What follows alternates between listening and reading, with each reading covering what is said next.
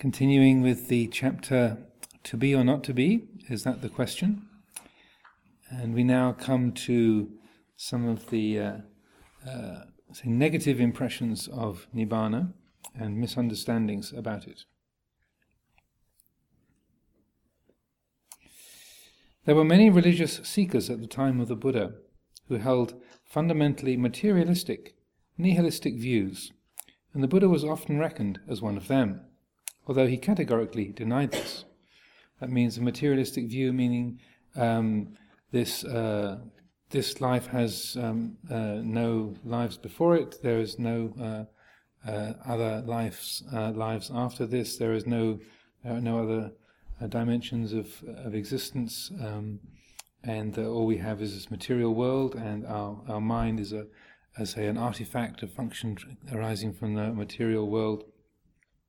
And when the body dies, that's the end of everything. The life comes to an end, and it's all finito. Whereas my father, when he was a soldier in the British Army during the Second World War, he spent a lot of time in Africa and India, and so he picked up various different phrases along the way from his various different companies he was part of. He used to look after pack horses. He was a horse man during not a kind of dramatic cavalry person, but looked after pack horses. And so he used to use this phrase, "Dandai finish mata mata," which means completely dead and gone. Or apparently it was a phrase that some of his fellow soldiers used. It's probably some sort of Indian pidgin English, "Dandai finish mata mata." But the mata would be like from the Hindi or the Sanskrit for death. So the nihilistic, materialistic view is that's it. It's there's a kind of negative or I say destructive view about the nature of the life experience and the way that the function of living beings operates. And though this is extremely popular in Western Buddhist circles, many very well-known Buddhist teachers are nihilistic and have ardently negate the idea of past lives, future lives, and such like, and happy to back it up with their own particular logic. So it's not just something that was happening in the Buddha's time, but is extremely common nowadays and probably prevalent in the West. So anyway, what the Buddha says about this, and this is a quote from the very rich and useful sutta. This is from Majjhima Nikaya, Sutta number 22. That's called the Simile of the Snake, the 22nd sutta in the Middle-Length Discourses. I have been baselessly, vainly, falsely, and wrongly misrepresented by some samanas and Brahmins thus, saying, the Samana Gotama is one who leads astray. He teaches the annihilation, the destruction, the extermination of an existing being. As I am not one who leads astray, and I do not proclaim this, I have been baselessly, vainly, falsely, and wrongly misrepresented, because both formerly and now what I teach is dukkha and the cessation of dukkha. As I've mentioned in a couple of previous readings, this is an aspect of the Buddha's teaching, how he was often misunderstood and taken to be a nihilist, or that he was promoting a destructive or negative attitude towards life and reality. And so this section that we're covering today really relates most directly to that array of misunderstandings.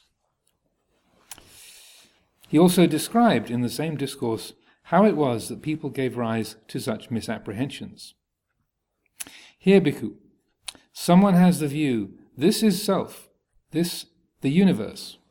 After death I shall be permanent, everlasting, eternal, not subject to change. I shall endure as long as eternity.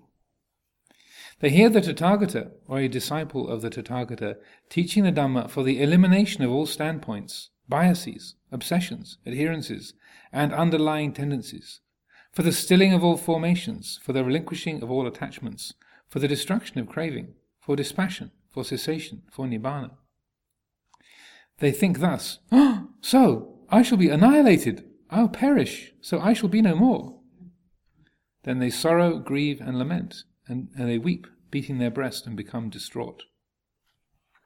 So that's what's very clearly spelt out there. That when you have that say life-affirming or eternalist view, what's called the Sasata Vada, that I shall endure for all eternity, then when you hear the Buddha speaking about letting go and not being reborn and such like, then there's the assumption, and he gives this whole sort of list of different kinds of letting go of standpoints, biases, obsessions, the stilling of all formations, destruction of craving, dispassion, nibbana.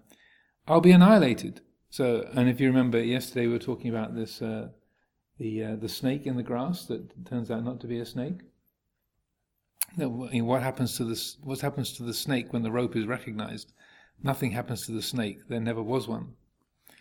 So it was, funnily enough, I was on this retreat with co-leading a retreat with Tsoknyi Rinpoche, this Tibetan Lama, and his translator was this extremely serious and very, very astute Danish fellow, and Pema Kunsang, I think was his name. And he was an extremely good translator, very, very good memory, and very thorough. And so in the course of teaching this retreat, we gave this example about the snake in the grass. And he very, very politely said, "Could I introduce something of my own here?" So, "Oh, yes, please carry on." So, and so he said, this is Eric Pema Kunsang who was telling the story then. He said, the other day I was walking along through the long grass, and I saw this round shape, and I thought, oh, it's just a piece of rope. So I carried on walking, and it was a snake. So both Rinpoche and I thought that was really, definitely the translator could rise up and definitely tell their own story at that point.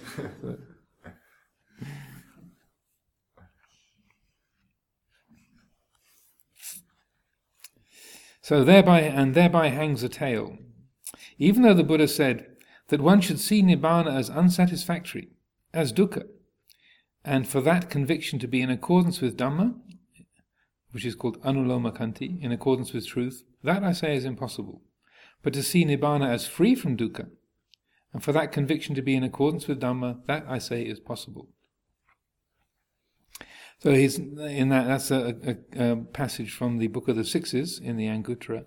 So the Buddha is saying, take it from me, that Nibbana is, by definition, totally satisfactory. You can't, if there is dukkha involved, it can't be Nibbana. So said to see Nibbana as unsatisfactory, maybe your idea of Nibbana is unsatisfactory or feels threatening or off-putting, but the actuality of it can't be unsatisfactory, otherwise it wouldn't be Nibbana. So he states that very emphatically and directly there. That's in the Book of the Sixes.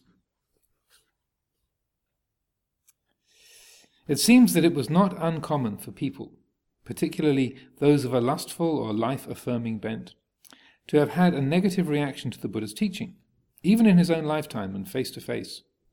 Since those days, this misinterpretation of the teaching has been a recurrent theme. In the preceding discourses, the ones I just quoted, from the simile of the snake, the Buddha outlines this presumption of nihilism as a mistaken view of his teaching, and then, through the contemplations on impermanence, unsatisfactoriness, and not-self, he leads his listeners to the path of awakening.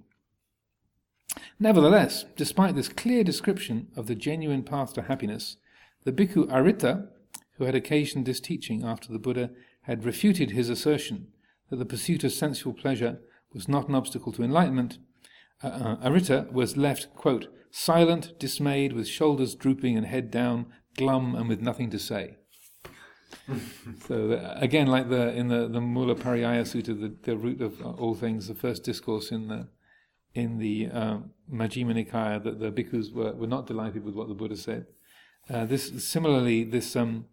discourse, the simile of the snake, that was given to Aritta. And Aritta had, who was known as Aritta the vulture trainer, and I'm not sure why. No one is quite sure why you would be training vultures to do anything. But, he was known as Aritta the vulture trainer. Maybe somebody knows why you would train vultures? No. I'm sure they mean. Maybe it's a joke. It could well be a joke. Yeah. It could well be a joke. Thank you. Yeah, that's a good suggestion. Do they have sky burials then? Well, they're not in that part of the world. There's lots of forest there, but anyway, it could well be some sort of wisecrack, because there's quite a few puns in this particular sutta. Maybe they were sending some very special messages. Yeah, maybe a vulture was like maybe that had some sort of connotation of lustfulness, because Aritta was trying to promote the view that sexual intercourse should be totally allowable for monastics, and that lust wasn't an obstacle to enlightenment, and that this was all kind of a misreading of the Buddha's teaching. And so the Buddha sort of aims right at Aritta's, not just sort of life-affirming, but this sort of view that pursuit of sense pleasure, in particular sexual desire, was not an obstacle of any kind. And so that the sutta is built around that. Also, this is the sutta where he uses the parable of the raft, using the Dhamma as a raft to cross over to the other shore. So even though that you use the teaching and it benefits you, just as if you're on a dangerous side of a river, and you put together a raft of sticks and ropes and leaves, and you paddle yourself across to the other shore, which is safe and secure. That even though the raft has really helped you and enabled you to get from one shore, the dangerous shore, to the safe shore, you wouldn't, when you get to the other shore, you wouldn't be so grateful to the raft that you carry it around with you, and so lift it on your back and walk with your raft hitched up on your shoulder. Just in the same way, the Dhamma is a raft that it gets you from the dangerous shore to the safe shore. It gets you to safety, but you don't carry it around and burden yourself with it. So it's using the teaching, but without attachment to the teaching. So it's a very rich sutta in many ways. So it's number 22 in the Majjhima Nikaya, the simile of the snake.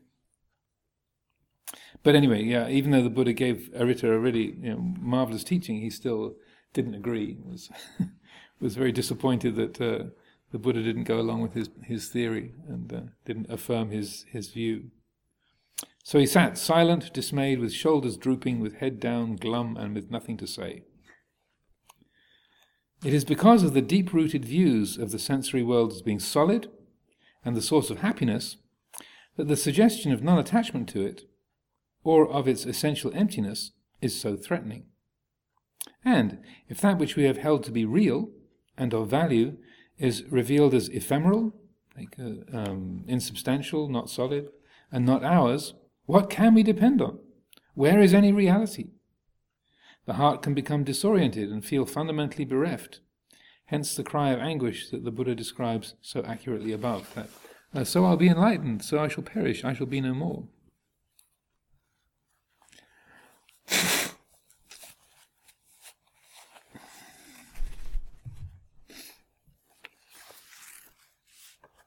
Here are a few wise voices of the current age that reflect upon the same theme. So firstly, this is Ajahn Sucitto in his wonderful book, The Dawn of the Dhamma, which is a commentary on the Dhammacakka Sutta, which we read out, not last year, the year before last, was our winter retreat reading. This is a passage from The Dawn of the Dhamma. Nibbana is often held to be the ultimate goal in Buddhism, and yet it is rather ill-defined.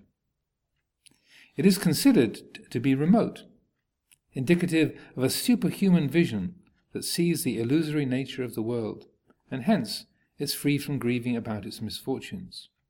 For many people, this gives Nibbana about as much appeal as an anesthetic, like going to the dentist and having a shot of Novocaine. It gives Nibbana about as much appeal as an anesthetic, and a difficult to obtain one at that. And then this is Luang Por Chah speaking in the talk No Abiding. The worldly way is to do things for a reason, to get some return. But in Buddhism, we do things without any gaining idea. The world has to understand things in terms of cause and effect. But the Buddha teaches us to go above and beyond cause and effect. His wisdom was to go above cause, beyond effect, to go above birth and beyond death, to go above happiness and beyond suffering. Think about it. There's nowhere to stay. We people live in a home. To leave home and go where there is no home, we don't know how to do that, because we've always lived with becoming, with clinging. If we can't cling, we don't know what to do.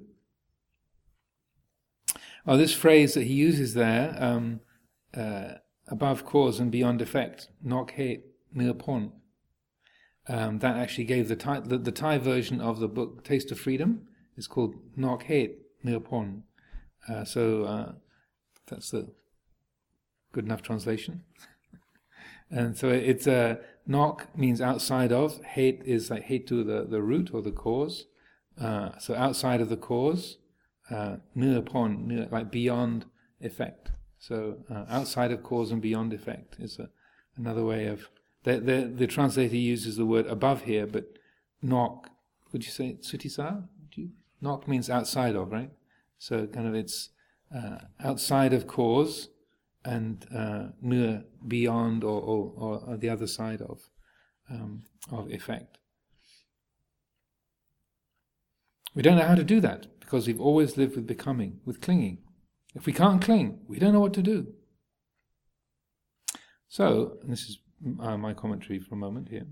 So in terms of experience in this life, non-attachment to the sense world and the prospect of Nibbana can seem a little off-putting. When lives after this one are also considered, from the same life-affirming position, the appeal can wane even further.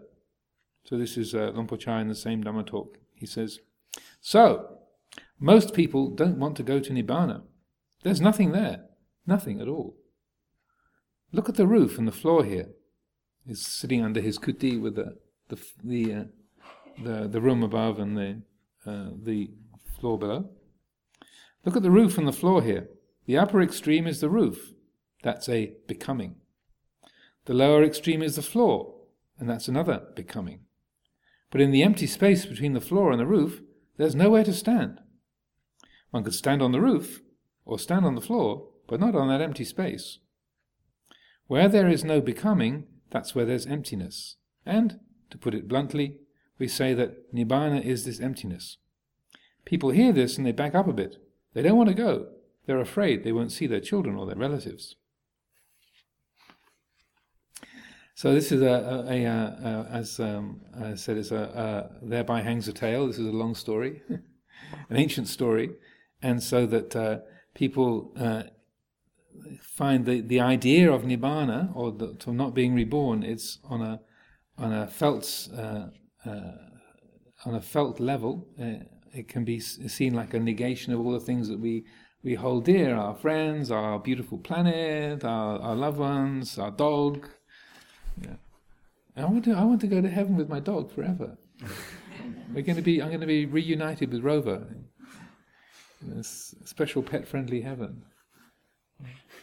I'm joking, but I'm kind of not joking, because there are people who are determined to be reborn with their pets, and have a very high estimate of the spiritual nature of their animals that they share their lives with, and this comes up over and over again, and over again, and maybe in the lives of people here, and so that the idea of Nibbana, not being reborn, it's like, ooh, that's a bit kind of cold. Oh, that's like, oh, I'm not sure if I'm ready for that. Yeah, it's kind of off-putting. Like, don't really like that. So that kind of off-putting quality of Nibbana. Another of my pet theories is that this is why Pure Land Buddhism got very popular in East Asia, like Japan, China, and in Vietnam, Korea. The Pure Land aspect of Buddhism is much more attractive because Pure Land Buddhism, if I can represent it accurately, the idea is that by devotion to Amitabha Buddha, who is the ruler of the Western Paradise, the Pure Land, and by reciting the name of Amitabha Buddha, Namo Amitabha Buddha, Namo Amitofo, Namo Amitabha Buddha, that with that great devotion and sincerity, you can, through that your devotional practice, you can get reborn in the Western Paradise. And so then you are reborn in the Pure Lands, and you have a really, really, really long life as an anagami, and then you become enlightened from the Pure Lands. You reach arahantship while having been in the Pure Lands for a long time. So it's like a really long stint in a really, really nice retirement home with all your favorite people and no difficult people, and your favorite pets. And again, I'm kind of trivializing it, but it's kind of accurate too. There's this wanting a really, really, really, really, really long time in a beautiful place where there's still the sense of being a person amongst with other people. But it's this, and then the Amitabha Sutra, which they certainly in the City of 10,000 Buddhas and in Chinese monasteries I've stayed in, they recite. It goes into extraordinary detail about all these beautiful trees and flowers and birds and music and flavors and scents and all this kind of glorious sense, kind of purified and beautiful and delightful sense activity that's there in the Pure Land, and it's ruled by Amitabha Buddha. There's this eternal Buddha presence that's there. So my pet theory is that because you in the Pali canon you also have the pure abodes, the Suddhavasa, and but they are only accessible to anagamis. So in order to be born in those Suddhavasa, the pure abodes, which are up in the sort of higher Brahma realms, then you have to have reached the level of a non-returner, an anagami, which is one notch below arahantship. So, whereas in the northern Buddhist world, it's just devotion to Amitabha Buddha is what gets you to the rebirth in the Pure Lands, but it doesn't require the realization of being a non-returner. In the southern Buddhist world, the necessary condition to be born in the pure abodes is to be an anagami. Only anagamis get in. So you have the Suddhavasa, the five pure abodes. They do have the same kind of mythology in that either you're an anagami when you're born at the end of your life as a human being, or as a devata, you're an anagami.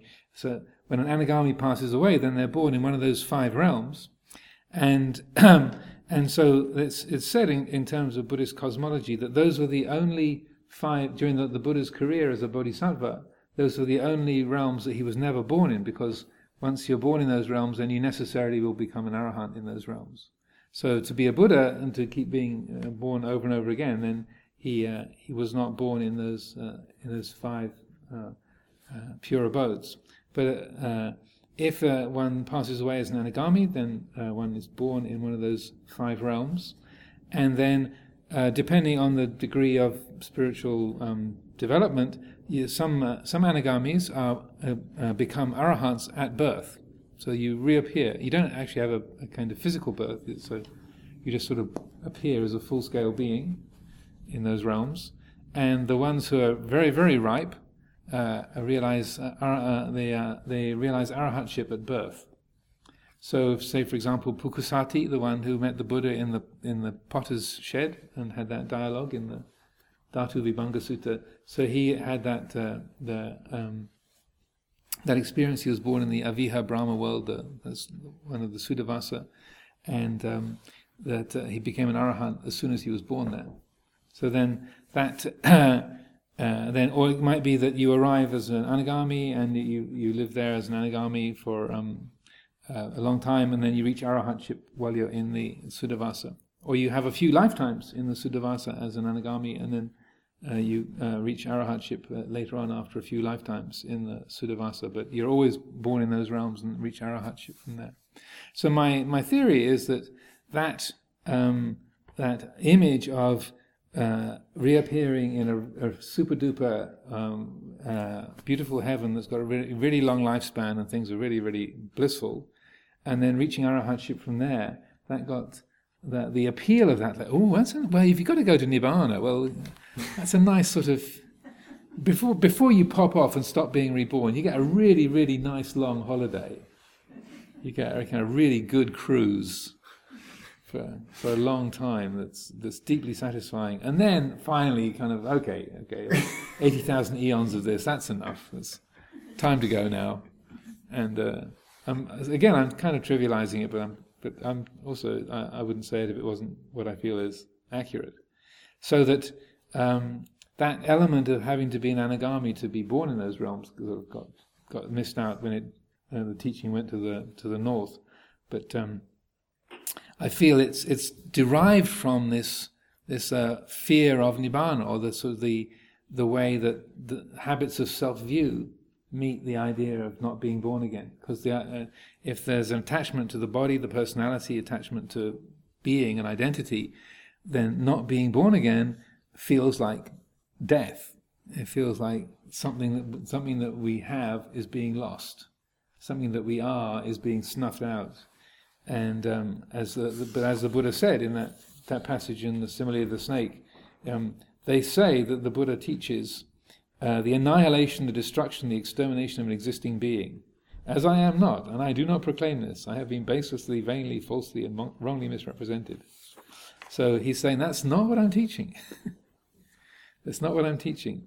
And so he was very patient in dealing with this. And so ever since the time of the Buddha to the present time, then there's this sort of need to kind of get a sense of how nibbana is not annihilation, but it's rather it's a way of describing absolute spiritual fulfillment.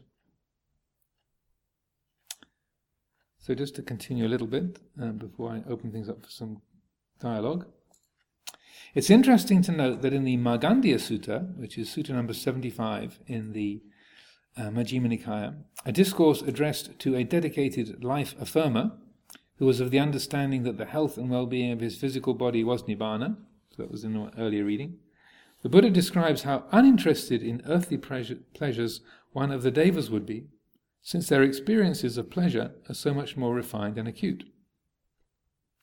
He then goes on to say to Markandeya that the reason why he, the Buddha, has renounced sense pleasures is simply because, and this is a quote from Majjhima 75, there is, Markandeya, a delight, apart from sensual pleasures, apart from unwholesome states, which surpasses divine bliss. Since I take delight in that, I do not envy what is inferior, nor do I delight therein. As it says there, what he said to Markandeya is, Markandeya, what do you think? A deva living up in the Nandana Grove in the heaven of the 33 gods, say a deva prince. If you were a deva prince surrounded by 500 deva nymphs with dove-like feet, would you be interested in the pleasures of life as you experience them here in the world? And Markandeya says, well, no, I wouldn't be interested at all, because the pleasure of being a Deva Raja up in the Tavatimsa heaven and playing around in a Nandana Grove with 500 nymphs, well, that's no comparison. Why would I be interested in worldly pleasures of the human realm if I was able to experience that? And then the Buddha then makes this comment. So, Markandeya, there is a delight apart from sensual pleasures, apart from unwholesome states, which surpasses divine bliss. Since I take delight in that, I do not envy what is inferior, nor do I delight therein. So he's saying the renunciation is not based on life negation, but rather, I can enjoy myself even more through the enlightened mind has an even more profound and complete quality of bliss. So there is a delight apart from sensual pleasures which surpasses divine bliss. So it was not often that the Buddha used this kind of phraseology, intimating, as it does, a heart motivated by the love of pleasure, albeit a supra-divine bliss. He employed it here because it was the currency that had value for his interlocutor, the person he was speaking with, and it succeeded in leading Magandia, soon after this exchange, to arahatship. The vast majority of the time the Buddha preferred to use the, quote, dukkha and the ending of dukkha, unquote, language, as he knew that, ultimately, this would bring the most beings to full realization and unshakable freedom of the heart. It's also in that a book called The Pilgrim Carmelita that I mentioned that uses the story of the encounter of the Buddha with Pukusati as its basis. The hero of this novel that was written by a Danish author, Carl Gillerup, he changes the name Pukusati to Carmelita, and karma is sense desire or sense pleasure. So being called Carmelita is rather like being called lusty or randy. It's like, so it kind of gives you a clue as to his sort of life-affirming and sensualist nature. And so that the author, Carl Gillerup, extends the dialogue between the Buddha and Carmelita. And so whereas Pukusati, as the Buddha is giving his explanation about the elements, Pukusati realizes, I think I know who I'm sharing this room with. And he recognizes the Buddha and pays respects and declares his discipleship. In the story, in this novel, The Pilgrim Carmelita does not recognize the Buddha and takes offense at what the Buddha is saying, disagrees with him. And the author, Carl Gillerup, takes quite a number of things from the Magandia Sutta and sort of puts them in as like Aritta, in a similar way that Carmelita is trying to say. But you can't say that because the Buddha wouldn't be negating life. He wouldn't be wanting to end life. He is the blessed one. He's the noble one, the enlightened one. He would never talk in this negative and kind of sour, critical, life negating way.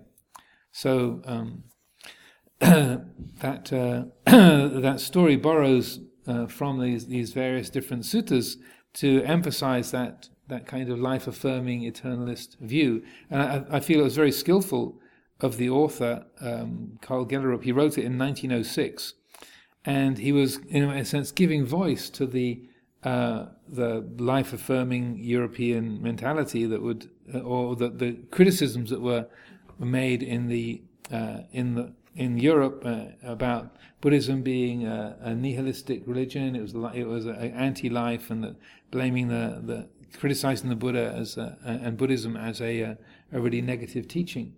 So that the author had been a Christian theologian, and he'd become disaffected with Christianity. So part of his purpose in writing the book was to, in a sense, illumine these Buddhist themes. And his hero, Carmelita, is a sort of gives voice to all these misunderstandings and like saying, but this is wrong. This can't be. What you're saying can't be true. And so that was one of the reasons why I put so much effort into editing it and making a new edition of it, because I felt the author did a wonderful job of really understanding the Buddha's teaching and how it had been misunderstood, and then using the story and kind of an engaging tale that he puts together to say demonstrate how those misunderstandings happen and how the Buddha tries to elucidate, make it clear why how Carmelita's not getting the message, but still Carmelita fails to understand. I won't let you know what happens at the end, but it goes on. The hero dies about halfway through the book, and then it continues in various different realms as he does get knocked down by that famous cow along the way. Also, Carl Gillerup got the Nobel Prize for Literature in 1917, so he was no slouch in terms of the literary world.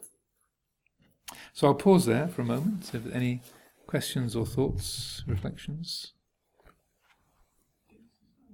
Yes? Did he give a Nobel Prize for Literature. not for this book? No, for his body of work. It's interesting that he it was only after he started writing another couple of Christian books that then they gave him the Nobel Prize. But he, for about 20 years, all his books were on Hindu and Buddhist themes, and that I feel it's amazing the degree to which he understood the teaching, because he didn't really have any kind of personal teacher. He studied under Paul Deussen, and he used Deussen's translations, and Deussen had been very influenced by Schopenhauer, but he didn't really have any kind of personal Buddhist teacher. But he seems to have got a real acute understanding of Dhamma, and particularly this area of how the Buddha was not a nihilist, but also it wasn't sort of presenting Nibbana or liberation as some kind of going off to some sort of super heaven. And to me, it's amazing how he came to that understanding, and it's a bit of a mystery. I've had some Danish people looking up his life story in the Danish National Library and trying to get more information about him, but somehow it just sort of floated into his consciousness, and his own insight or his understanding just was very accurate. So when I did the updated version of the book, there was nothing in terms of views or representation of the teaching that I had to tweak. There was a couple of places where he didn't know about particular Vinaya rules, but I didn't have to tweak any kind of Dhamma principles. It was amazing. So that was one of the reasons I feel it's a good resource book, because it gives a very helpful exploration of this area of Dhamma where it's so easy to misunderstand, and particularly in a life-affirming culture that we have in the West, that there's a kind of vision that he presents and an understanding of Dhamma that's really, really helpful. Okay. Yes. John, is Arahant the same as Buddha? Well, the Buddha was an Arahant. But a Buddha, so the state of liberation is exactly the same. The state of liberation is exactly the same. But a Buddha has a much more fully developed range of capacities. So that the Buddha has developed the 10 paramitas to completeness, to the full possible degree.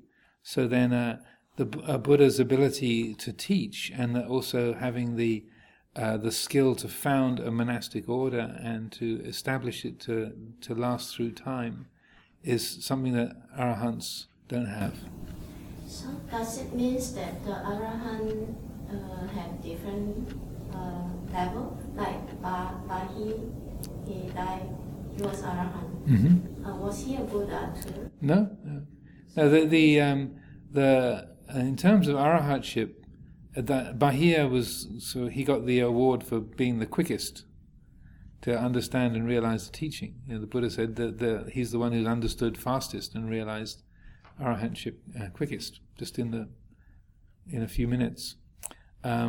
But the state of liberation, just like I was quoting that passage from that discourse of the Buddha to Mahanama, saying even a layperson, so when he's giving advice to a layperson on their deathbed, saying that the state of liberation of that person, if they fully realize the cessation of identity, Sakaya Nirodha, it's their state of liberation is exactly the same as someone who's been an Arahant for 100 years. So the state of liberation for a Buddha and an Arahant is exactly the same, but the range of skills that a Buddha has is far, far greater. So an Arahant might not have any psychic powers. Like Sariputta had no psychic powers. So does it mean that they have to reborn to develop themselves to become a Buddha then? No. In terms of the Theravada understanding, once you're an Arahat, then you don't get born again. In the Northern Buddhist world, there are varieties of options. But in the Southern Buddhist world, once you're an Arahant, then you don't. Then existence and non-existence don't apply. There's no more rebirth. The Buddha entered Parinibbana. That means He's gone beyond all reckoning. Reappears doesn't apply, doesn't reappear does not apply. And so those who attain Arahant, they are similar like Buddha is Yep. really.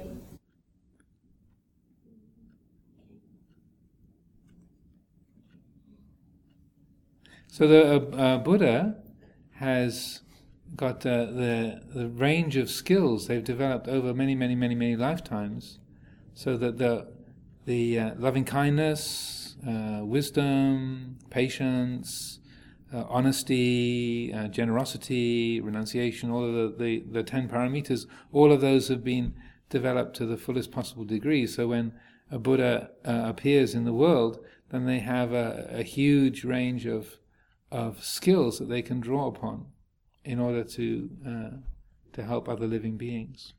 That's my understanding of it. But when the Buddha, when there is the passing away of a Buddha, then it's again there's nothing said or nothing sayable about the nature of an enlightened being after parinibbana, and so that the teachings are incredibly consistent on that, and that because the ordinary perceptions are of being an individual, time, place, that these are perceptions that the mind forms. We say, born here, this person was born, this person passed away. We create the idea of beings existing as individuals in time and space. And so all of those categories are falling away for an enlightened being. So it's even our idea of an existent being is a conditioned perception. So that so over the centuries, many people tried to came up with theories or ways of speaking about like Buddha lands, or that the Buddhas sort of only the Buddhas all still exist in their own Buddha realms, and they just sort of project into the human realm the illusion of birth in Lumbini and then life in Kapilavatthu, and then that's all just a kind of a kind of movie show, a projection that's sort of displayed from another realm. So you have some sutras like the Dharma Flower, the Avatamsaka Sutra, that talk about that actually all the Buddhas that have ever been and ever will be, they're all existing now, and that we're just received the projection of the Buddha Gautama's life story, and we're living in the aftermath of that. But those Buddha Gautama and all the other Buddhas still exist in their own dimension. But in the Theravada world, you have none of that. It doesn't. Then what about those karma then? The Arahant, those karma that they have, is just Finito. Dandai finish mata. So an Arahant. So if you are an Arahant, if there's some karmic residues that have been created from this life or other lives, so then it's like, okay, all debts are being called in. So this is Sister Tejasa's. There's no more deferred payments.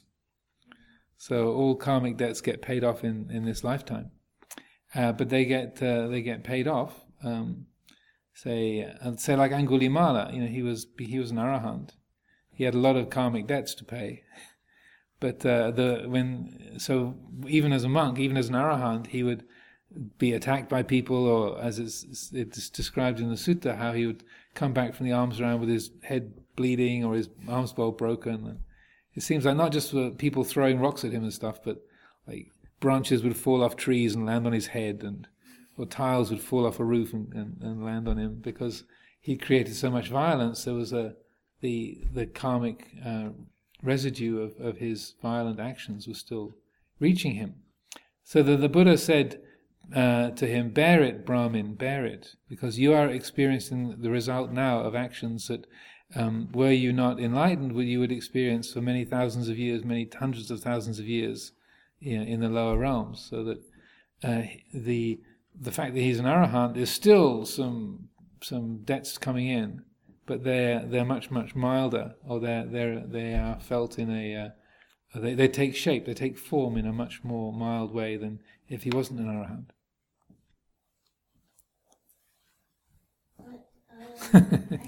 Buddha said everybody can be like him to become Buddha. And Buddha It says that in the Lotus Sutra. You never find that being said in the Pali Canon. It's not like a Christian that there's only a God and the rest is just in Christian they say it's only the God that creates all these people and nobody can become a God. But I thought Buddhism is like we are all equal, that we all can become a Buddha, and Buddha is fully enlightened. So that means Arahant haven't been fully enlightened at all, is it? No, an arahant is fully enlightened, but so that it's in the Theravada perspective. Someone who has made the resolution to become a Buddha, they're born over and over again. They put off their arahantship to be born over and over again. So they develop all of the paramitas.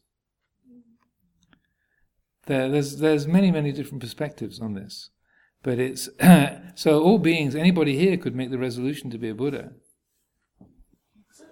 if you want to, but it's not like in the Lotus Sutra. It says all beings will become Buddhas. That's the sort of when Sariputta is told, "Don't worry," because you have this passage where Sariputta is saying, "Oh, I'm so miserable. Oh, me miserum. I'm so upset. I've blown it. I'm an arahant. And I can't become a Buddha. Damn! I'm so disappointed. I can't become a Buddha."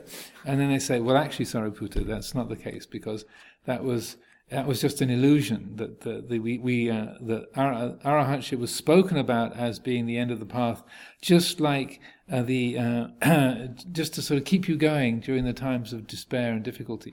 And then there's the parable of the magic city as they're crossing a desert. And then the caravan leader realizes, all the people in the caravan, they're getting really despondent and tired and hot and thirsty, and they all want to give up. So I'll just create this illusion of a magic city in the middle of the desert, and then they have the illusion of having refreshment and rest and water, and that it's not really there. It's not really the end of the path, but that'll make them. That feeling of, okay, now we go in the cool shade and we can drink water and we can bathe and eat. So then they feel encouraged and they can keep going. So that Nibbana is presented as this illusion. So this is where the Lotus Sutra is making a very, very different story than what you get in the Pali Canon. So it's up to individuals to decide for themselves what they consider to be real. But that is then Sariputta is then you have this is amazing, how great is the joy, fantastic, amazing. So I haven't blown it by becoming an arahant. Actually, I can still carry on and become a Buddha. Hooray, hooray, hooray. So that's what it says in the Lotus Sutra. That's paraphrasing the Lotus Sutra. But you don't find anything like that in the Pali Canon. But it's difficult to sort of discern, because what the sort of original perspective was, because there's no place in the Pali Canon where anyone ever asks the Buddha, "Can I become a Buddha too?" No one asks him. which is kind of strange because you look towards your spiritual teachers as a sort of mentor and you want to follow their example and you want to be like them. So it's a strange absence. Do you understand what I mean? Like there's a gap there. It's like as if there were all these mats here, and there was a spot where there was no mats, no chairs, no people. What's this gap doing here? So there's this kind of gap in the Pali Canon where nobody asks the Buddha, how did you become a Buddha? Nobody asks him. And can I become a Buddha too? And is it a good idea to become a Buddha as well? And if it is, how do I do that? No one asks him. Only in the later years, about 500 years after the Buddha, you have around the time that Mahayana Buddhism was beginning in India, then you have some Pali literature that then you have Sariputta coming to the Buddha saying, "Venerable Sir, how is it that you became a Buddha? What were the causes? What were the reasons that you became a Buddha?" And so all those questions get asked, but that's 500 years after the Buddha's life. And so you get that in I think it's the Buddha Vamsa in Pali. But before that, so in the Pali Canon itself, no one ever asked that question. Is it possible that the Pali Canon is some missing? That's my theory. One of my many pet theories. I think there was some editing went on. It's my suspicion. But anyway, it's a mysterious, it's a noticeable absence. Because you think, well, somebody will ask. Why doesn't anybody say anything? That's strange. So anyway, we'll leave it there for the moment. Those are good questions. There's a lot been written about this. And it was one of the chapters I left out of the island because it got so big that I left it out. But there is I took it out as a chapter. It was about a 70-page chapter. So Ajahn Pasanno said, "I think this is getting a bit over the top." So we just decided, well, should we do this whole Arahat Bodhisattva dialogue? So I just took it out, but I published it as a separate article. So there's a version of it in Buddha Dharma magazine called The View from the Center. Where can I get this? It's in Buddha Dharma magazine, but I can print you up a copy and you can get the full version. There's a book I'm doing of articles I've written that should be printed this year. So, but you don't have to wait. If you survive the night, I'll give you a copy tomorrow. If you survive the night, just keep breathing, and I'll give you a copy tomorrow. That's all you have to do, is keep breathing. Okay, so to continue a little bit. Another example of the misapprehension of this approach is found in an incident which occurred early on in the Buddha's teaching career, when he met the wanderer Diganaka, which means long nails. Diga is long, Naka is fingernails. So he was a wanderer with long fingernails. "Master Gotama, my doctrine and view is this: nothing is acceptable to me." To which the Buddha replies, "This view of yours, Agivesana, nothing is acceptable to me. Is not at least that view acceptable to you?" Grumble, grumble, grumble. "Well, if this view of mine were acceptable to me, Master Gotama, it would all be the same. It would all be the same." One can almost see the dusty, long-nailed and dreadlocked fellow wagging his head and looking at the floor, there in the Boar's Cave on Vulture Peak.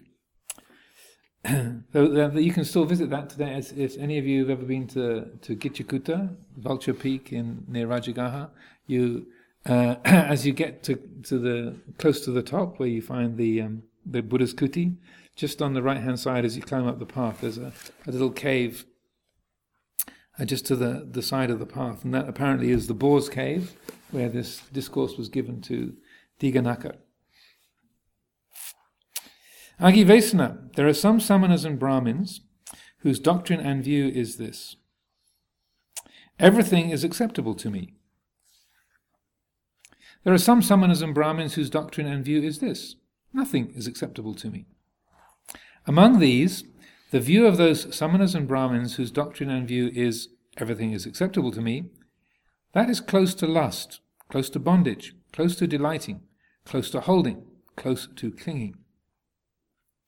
The view of those samanas and Brahmins whose doctrine and view is nothing is acceptable to me is close to non-lust, close to non-bondage, close to non-delighting, close to non-holding, close to non-clinging. When this was said, the wanderer Diganaka remarked, "Master Gotama commends my view. Master Gotama commends my view." The Buddha, however, then disabuses Diganaka. So then, even though Diganaka thinks, "Hooray, I got it right, the master is affirming my view," the Buddha says, "Well, that's not the whole story." So he disabuses Diganaka of the idea that he's totally in the right. He goes on to point out how clinging to views inevitably causes conflict.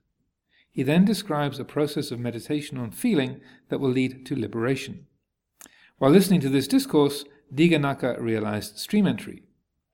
Meanwhile, the Venerable Sariputta, who had been ordained as a disciple of the Buddha for a fortnight at this point, and was standing behind his seat fanning him, realized complete enlightenment then and there. So that's a significant thing. Those who have the doctrine and view that you have to be absorbed in jhana to realize total enlightenment, or Sariputta was standing behind the Buddha fanning him, like keeping the mosquitoes off, or keeping him cool. And so that he was the attendant, and he'd only been a bhikkhu for 2 weeks. So he was hearing this discourse, and then he realized arahatship while he was standing there fanning the Buddha. In another discourse, the Buddha employs a memorable image to describe the limiting nature of nihilistic attitudes and how aversion can be just as strong a bond as attraction. So this is the Panchataya Sutta once more. The Tathagata bhikkhus understands this thus: these good samanas and Brahmins who describe the annihilation, destruction, and extermination of an existing being at death, through fear of personality and disgust with personality, keep running and circling around that same personality. Just as a dog bound by a leash, tied to a firm post or pillar, keeps on running and circling around that same post or pillar, so too, these good samanas and Brahmins, through fear of personality and disgust with personality, keep running and circling around that same personality. All that is conditioned and thus gross, but there is the cessation of formations. Having known there is this, seeing the escape from it all, the Tathagata has gone beyond it. Perhaps the finest expression of the causes of these two strands of wrong view, eternalism, Sasatavada, and annihilationism, Uchedavada, comes in a passage from the Itivuttaka. So this is Itivuttaka, Sutta number 49. This was said by the Lord: Bhikkhus, held by two kinds of views, some devas and human beings hold back, and some overreach. Only those with vision see. So to hold back means to not go far enough, and to overreach means to go too far. And how bhikkhus do some hold back? Some devas and humans enjoy being, delight in being, are satisfied with being. When Dhamma is taught to them for the cessation of being, their minds do not enter into it or acquire confidence in it, or settle upon it or become resolved upon it. Thus bhikkhus do some hold back.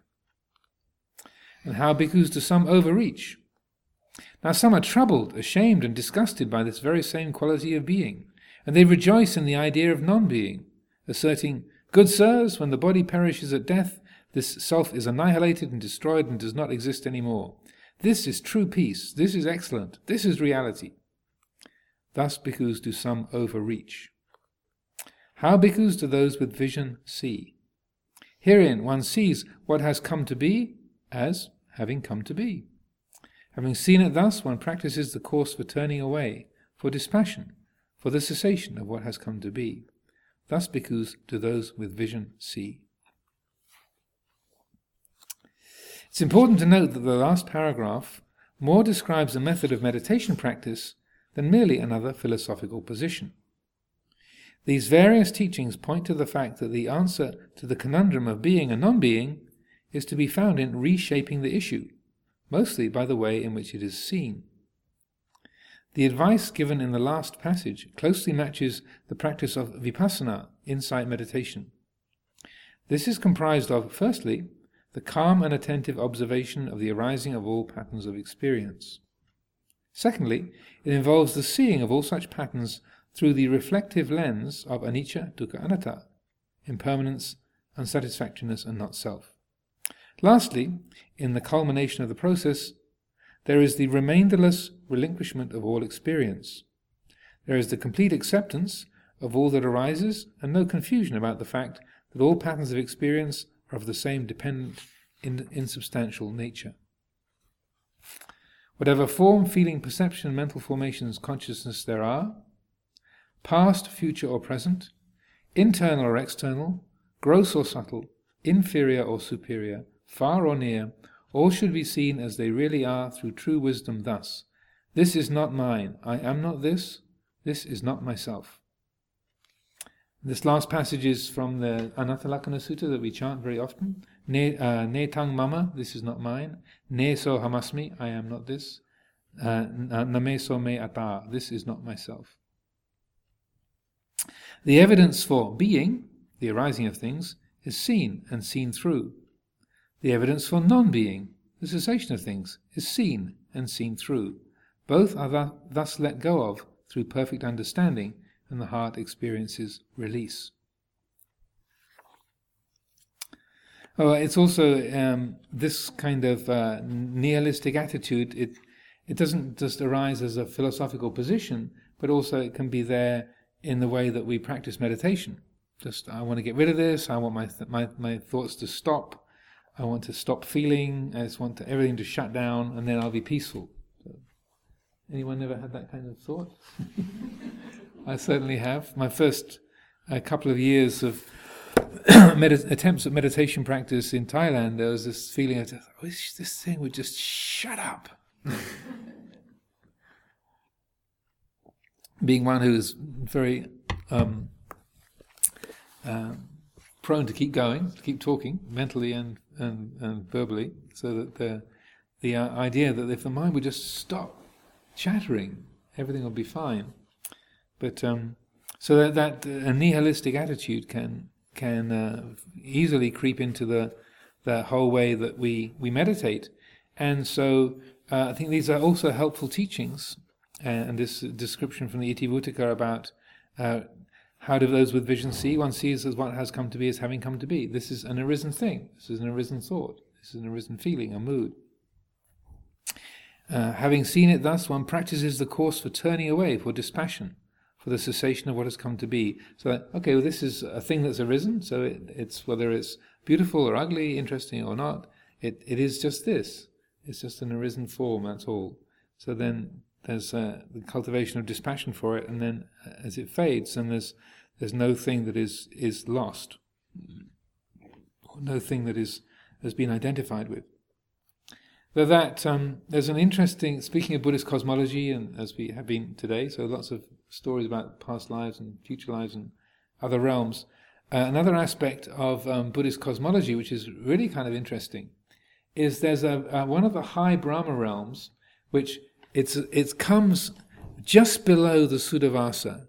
So you have all of the first 12 Brahma realms are related to the 4 jhanas. So the first 3 are the first jhana, the second 3 are the second jhana, third and fourth. So that the first 4 jhanas are related to the lower 12 Brahma realms, and then you have a realm that's called the Asanyasatta Brahma realm, and then you have the Suddhavasa, the 5 pure abodes above that. I think I'm remembering this correctly, but anyway, so along these lines. So after the lower Brahma realms, you have this special one that's called the Asanyasatta Brahma realm, and then you have the 5 pure abodes, and then above the pure abodes you have the formless Brahma realms. So that's the I think there's anyway, there's all the formless Brahma realms up above. So the Asanya Satta Brahma realm, it's specially reserved for those beings who have developed meditation and have lived very wholesome lives and have been very committed in their spiritual development, a very good sila and so forth. But where the meditation has been based on the negation of sense experience. So basically it's sort of a purification or peace through switching off and negating seeing, hearing, smelling, tasting, touching, thinking. So that it's those who have spent many hours, days, years learning how to shut down and to dissociate from the sense world. And so this is a very high Brahma realm.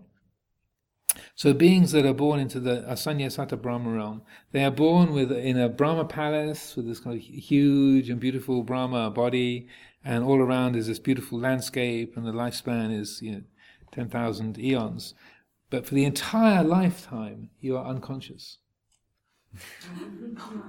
You're completely unconscious for the whole lifespan. Unconscious. Asanya means not perceiving. So that it's based on a lot of wholesome karma, but you're completely out of it the whole lifetime. So you don't even know that you've been born there. So whether you're into cosmology and mythology or not, it's at least as a sort of spiritual message, it's a good. It carries a helpful meaning that if you build your meditation around just switching the world off, I'm going to make this beautiful interior space and no one's allowed in, nothing's allowed in, I'm just going to get completely chilled in my own little bubble and nothing is going to get in, and you can get really good at walling everything off and keeping it out and just dissociating from the sense world. But if you do that, then at the end of this life you might have all of that good karma created by your meditation could be ripening in the Asanya Satta Brahma realm. So it's rather like you inherit a huge amount of money from your auntie Flo who passes away, but it goes into a bank account that you don't know about. And then it's been sitting there, it sits there for 30 years, and then the bank crashes and it's all gone. So you had like millions and millions of pounds sitting there and you never used it. It's like you inherited this massive fortune, but then you get a message 30 years later saying, we want to let you know that your bank has crashed and that all the resources that you had in the bank have disappeared. And you go, what resources? I didn't have any money in that bank. I said, well, yes, you actually have 45 million pounds in that bank, but you haven't anymore. The bank's crashed. It's all gone. Okay. So beware of the Asanya Satta Brahma realm. And many years ago, I was leading a retreat here, and I was teaching this particular kind of mindfulness of breathing. The way it's a sort of mindfulness of breathing combined with metta meditation. And so you focus on the heart center and sort of focus on the breath at the heart rather than the nostrils or wherever. And you use also kind of some reflections on loving kindness along with the breathing. And one of the people on the retreat, she had a very high pressure job. She was a senior administrator at a psychiatric hospital. So she said, one of those people who work in psychiatric hospitals said that the staff are much, much crazier than the inmates. So it was a really stressful, high intensity work situation. But she had really good samadhi. She said, so I have this really difficult work situation, and it's very intense, but I can come home and I go to my meditation room and I sit down and I've got this really kind of beautiful, clear space. And he said, it's like what you've done on this retreat. She actually, when she came into the interview, she said, I'm very angry with you, Ajahn. She smiled sweetly and said, I'm really angry with you. And she described the situation. So she said, so I'd sit down to meditate, and I just in this beautiful, clear space, the whole world is just at a distance. I just sit there, peace, clarity, bliss. says, and you've ruined it. So it's like I had this beautiful attic. Everything was white, bright, with skylights and beautiful, perfect white carpets. Everything is pure and clean, and I've just discovered what the kids have been doing down on the lower stories. But I've been hiding up in my attic, and now I had to come down from the attic to find out the chaos that the kids have been getting into, while I've been hiding away in my kind of upper story. And so that so she said, "I hate you, Ajahn," with a big smile, like you've ruined my life. But she was also somewhat grateful, because it was like that she developed, through having really good samadhi, she developed this kind of bubble that she could hide in, and which was good at it. But then also she realized there's a lot, like the kids causing havoc in the house when you don't pay attention to the teenagers. There's other parts of her life are in chaos and were very unaddressed and out of balance, and so that the effects of this particular meditation were forcing her to look through the rest of the house and not just hide away in her beautiful little attic space. We'll leave it there for today.